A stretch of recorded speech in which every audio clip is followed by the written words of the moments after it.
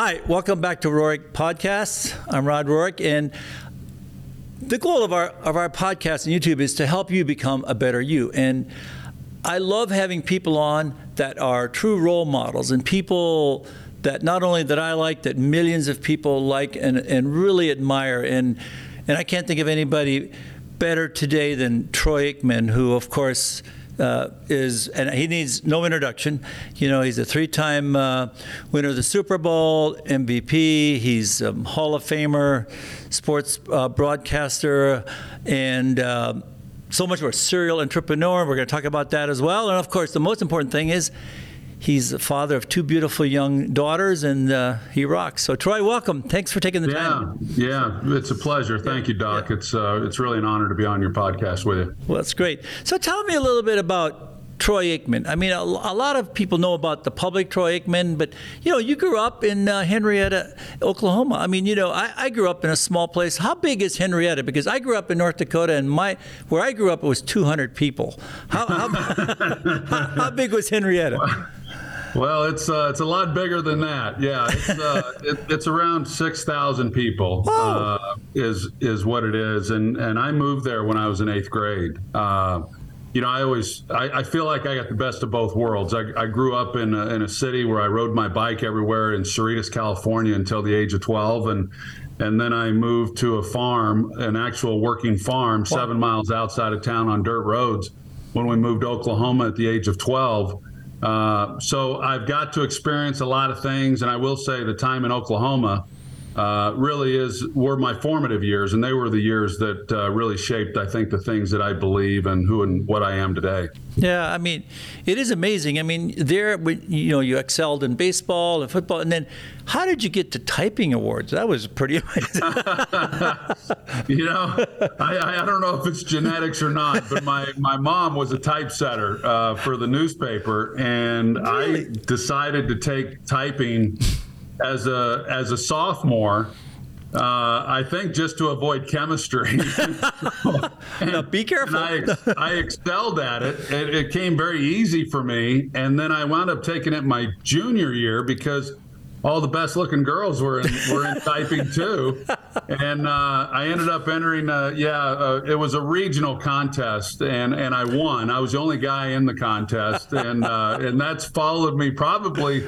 People probably know more about that than they do that I actually won a Super Bowl. I mean, it's gone everywhere I've gone. So no, it's funny. I do see that a lot. But you did touch on something that, you know, doing something you like to do, and obviously, I mean, you epitomize that. I mean, you're not only great at football, but you lived and breathed football. When you were the quarterback for the Dallas Cowboys, I mean, that emanated from you. Every time we saw you play, and this was in and out of the stadium, it was amazing. So tell us, how did that happen? From Henrietta to Oklahoma to UCLA? Yeah.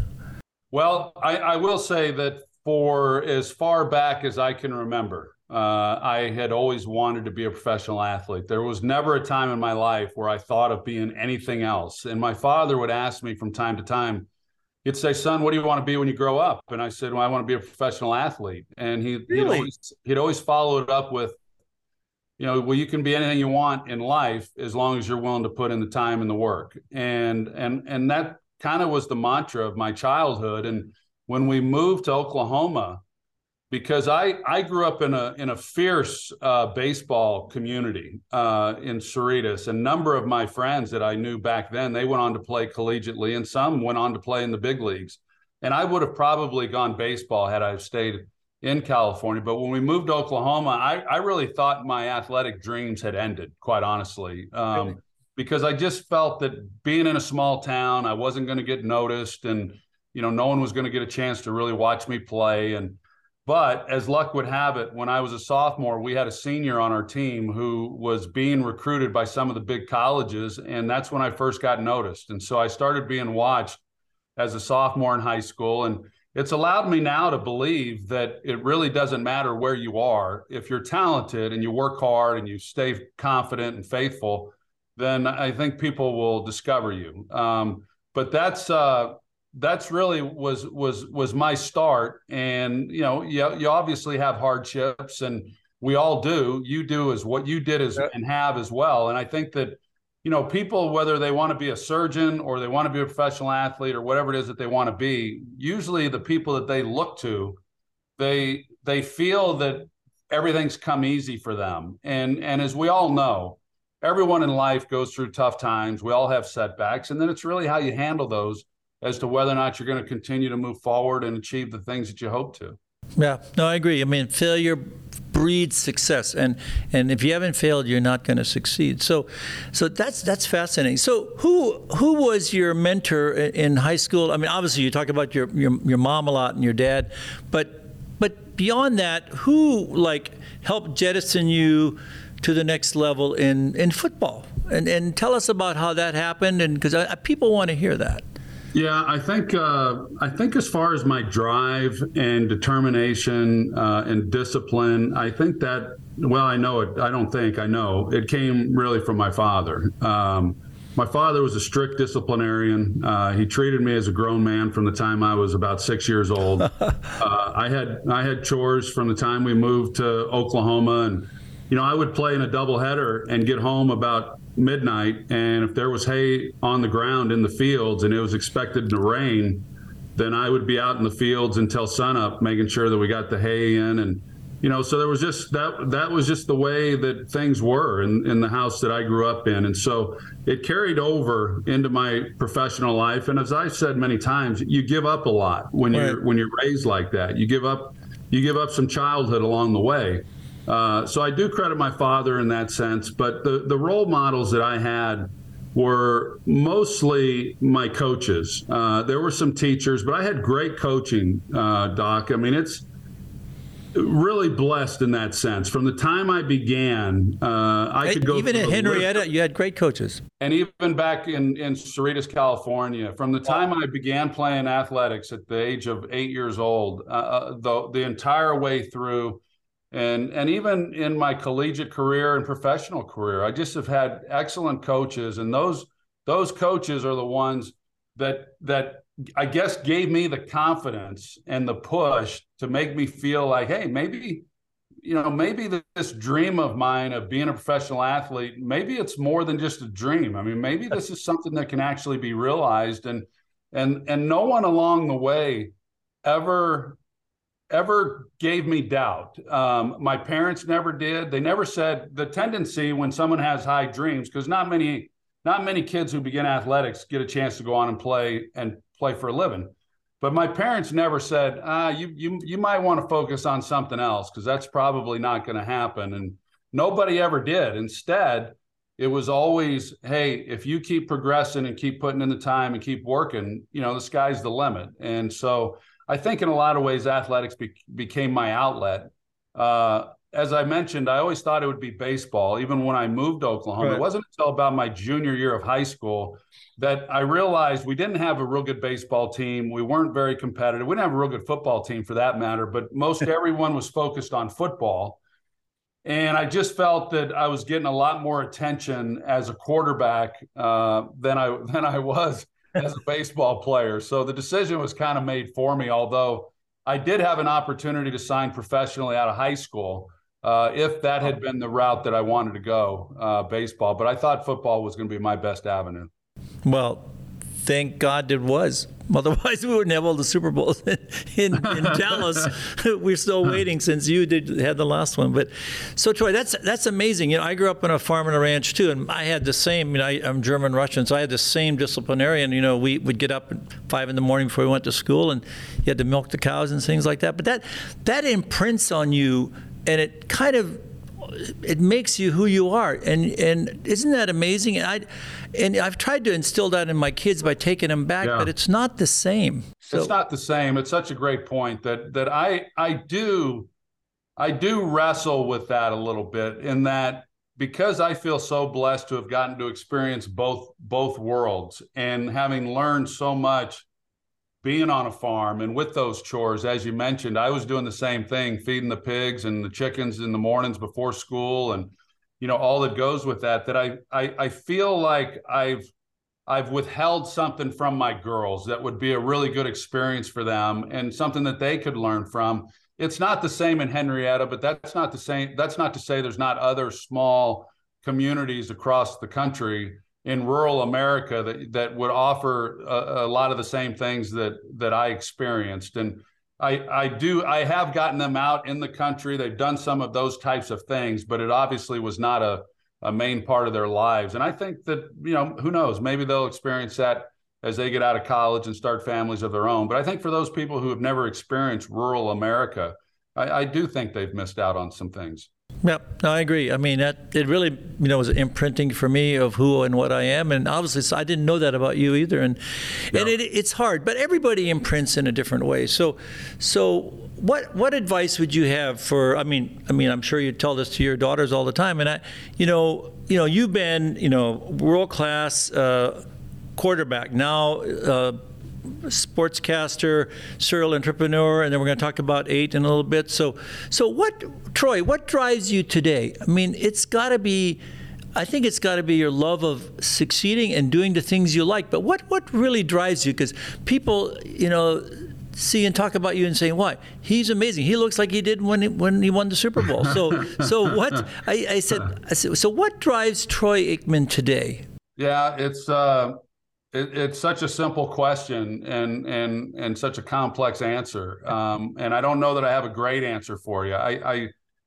I know that, first of all, I've always been mindful of my health and well-being. I've always worked out, even after I retired. I had buddies that I played college ball with that live here in Dallas, and they'd always tease me and say, "Well, wait till you get done playing professional football. You're gonna be fat like the rest of us," I said, well. So I've always worked out, and then the COVID stuff really kind of kicked me into an entirely different gear. I just said people are going to go one of two ways, and I just decided that I was going to come out of COVID in the best shape I could possibly be in, and it's put me on this trajectory that I've continued to stay on, and it's the best I've ever felt. I'm 56 years old, so that's on a personal level. Professionally, I don't know. And I will admit to this. I used to think that contentment was a 4-letter word, and people have proven to me that that's not the case. One of whom is Jimmy Johnson, who found out somewhat early in his life, when he was in his 50s, that what made him happy was being in the Florida Keys fishing, and so that's what he's gone and done. Right. I've always kind of been one who just has felt like there's another mountain to climb and there's more to conquer. But I will say that I am finding more and more contentment in my own life and asking myself those questions as to, what makes me happiest and how do I go about acquiring that or being in that environment as much as possible. So, but I like the challenge, and you mentioned the 8 beer. That's been the new frontier for me, and I will say I was, even before 8 beer came along, I would always say, yeah, I was a professional quarterback and proud of my career, and then I've gone into broadcasting, and I'm proud, and I'm still in it, of course, but I'm proud of the career that I've had there. But I still feel like there's something left. There's something that's on the horizon for me, and I don't know what that is. Then 8 beer came along, and I will still say that even beyond 8, I still think there's something left. I don't know what that is. There was a time I thought it might be running a football team in the NFL and being a general manager. Right. I think that's less likely now, but I don't know what that yet is, and I never close opportunities and options. So time will tell. Yeah, I like that, and I think what Troy Aikman is saying is that. Living in the comfort zone is good for a while, but you've got to challenge yourself every day. And it's amazing. It's hard to challenge yourself when you finish with 3 Super Bowl rings and what's next, Hall of Famer. And then you did it in the broadcast booth. I must say, when I saw you the first time in the broadcast, I said, can Troy Aikman really do that? And yet you're the best of the best. It's unbelievable. I'm going, wow, but you know what? Because you love it, you love the game, and that's it shows. You got to love what you do. And I can tell you, when I see you're very unbiased, and I think I like that, and it's phenomenal. And and also now 8. Let's talk about 8. How did you get from that to 8 beer? Well, first, I worked at a distributorship when I was in college. When I was transferring from the University of Oklahoma to UCLA, I worked at a distributorship in Tulsa, and that was my first exposure to the beer industry. I learned a lot in the time that I was there. I worked on the trucks, and then I went around with the owner and I called on accounts, and so I got to kind of experience both sides of it. And then, of course, I went to college. When I came back to Dallas and signed with the Cowboys, shortly thereafter, I became very close friends with the Andrews family, who has Andrews Distributing. And so I've done things with their distributorship over the years at sales meetings and different things that they've asked of me. And then I've also endorsed a brand nationally a couple of different times. So I've had this loose association with the beer business, I feel like, for most of my life. But I never imagined that I would ultimately have my own beer. But I met my now partners through a mutual friend. One of them has had a career in the beer business, and we got to talking, and they asked if it was something that I would ever consider. And I thought, well, I don't know. I mean, let's talk about it. And my partners are really, really smart. And that's rule number one for me. If I get involved with anyone about anything, especially business, then I bet on the people. And so ultimately, that's why I decided to do it. But I wanted to come up with a beer that was, I didn't want to just make a beer for the sake of making it. I wanted to make a beer that, one, complemented my lifestyle. So It had to be a low calorie, low carb beer, but then also one that was different from what's on the market. And that's what we've accomplished. And so people out there, they say, well, how is 8 different? We have no adjuncts in our beer. So we have no added corn, rice, syrup, or sugars. And that's unusual. No other widely available beer can say that. So it truly is I'm not saying it's healthy, but it is a better for you beer. And it's a very clean beer. So it was made for people like we're talking about, Doc. Right. It's for people who are motivated to go out and be their best and want to be able to enjoy those moments with family and friends when times call upon it, and to do it without sacrificing all the work they've put in. And this beer is made for the achievers, the ones who are mindful of their health and wellness, and I'm real proud of how it's turned out. Yeah, no, it's absolutely amazing. I mean, my son was home recently, and he and his buddies and I got together, and we drank a bunch of 8. It was amazing. And they're pretty critical about beers, the millennials, as you know. So, yeah, I mean, I just think that you got to love what you do what you love, and you also mentioned something which I think is important, is that you never want to be the smartest person in the room. I never want to be, and you surrounded yourself with with people that really are in the beer business. And now, guess what? Yeah. You are at the top of the top, and that's neat. Yeah, I found out the hard way. People ask me, what is my philosophy on business, or what's the key to being successful? And the first thing that I say is, or at least for me, I bet on people, because I've been involved in some companies that had great technology or great product, and that wasn't the reason that those ventures failed. It was because we didn't have the people that could execute it. And so now I don't get too caught up in the product, although that's important. And I don't get too caught up in technology, although that, of course, is important. But you've got to have both. And it's just like, to me, my successes have been real simple throughout my career. You surround yourself with really talented, motivated people, and you've got a chance to be successful. And it was the key to my success as an athlete and with the Cowboys. It's been the key to my success as a broadcaster. I work with Joe Buck and some tremendously talented folks that are the best at their business, at their craft. And it's been the key to those successes that I've had in business. And so that's kind of what I have learned over my career. I think probably, you ask 10 different people, they may have 10 different answers, but somewhere in all of those responses, I think they'd all say that the people make the difference. Yep. No, I agree. I mean, man, especially when you were the Dallas Cowboys. I mean, your team was, it's still unparalleled. And I will add also, Doc, that I failed to mention a moment ago that one of the motivators for me when about 8 and some of the other things that I've gotten involved in is Roger Staubach is a very special friend of mine. And obviously, he's the greatest Cowboy player there ever has been and will be the greatest quarterback there ever will be in our franchise's history. But he's been a mentor to me.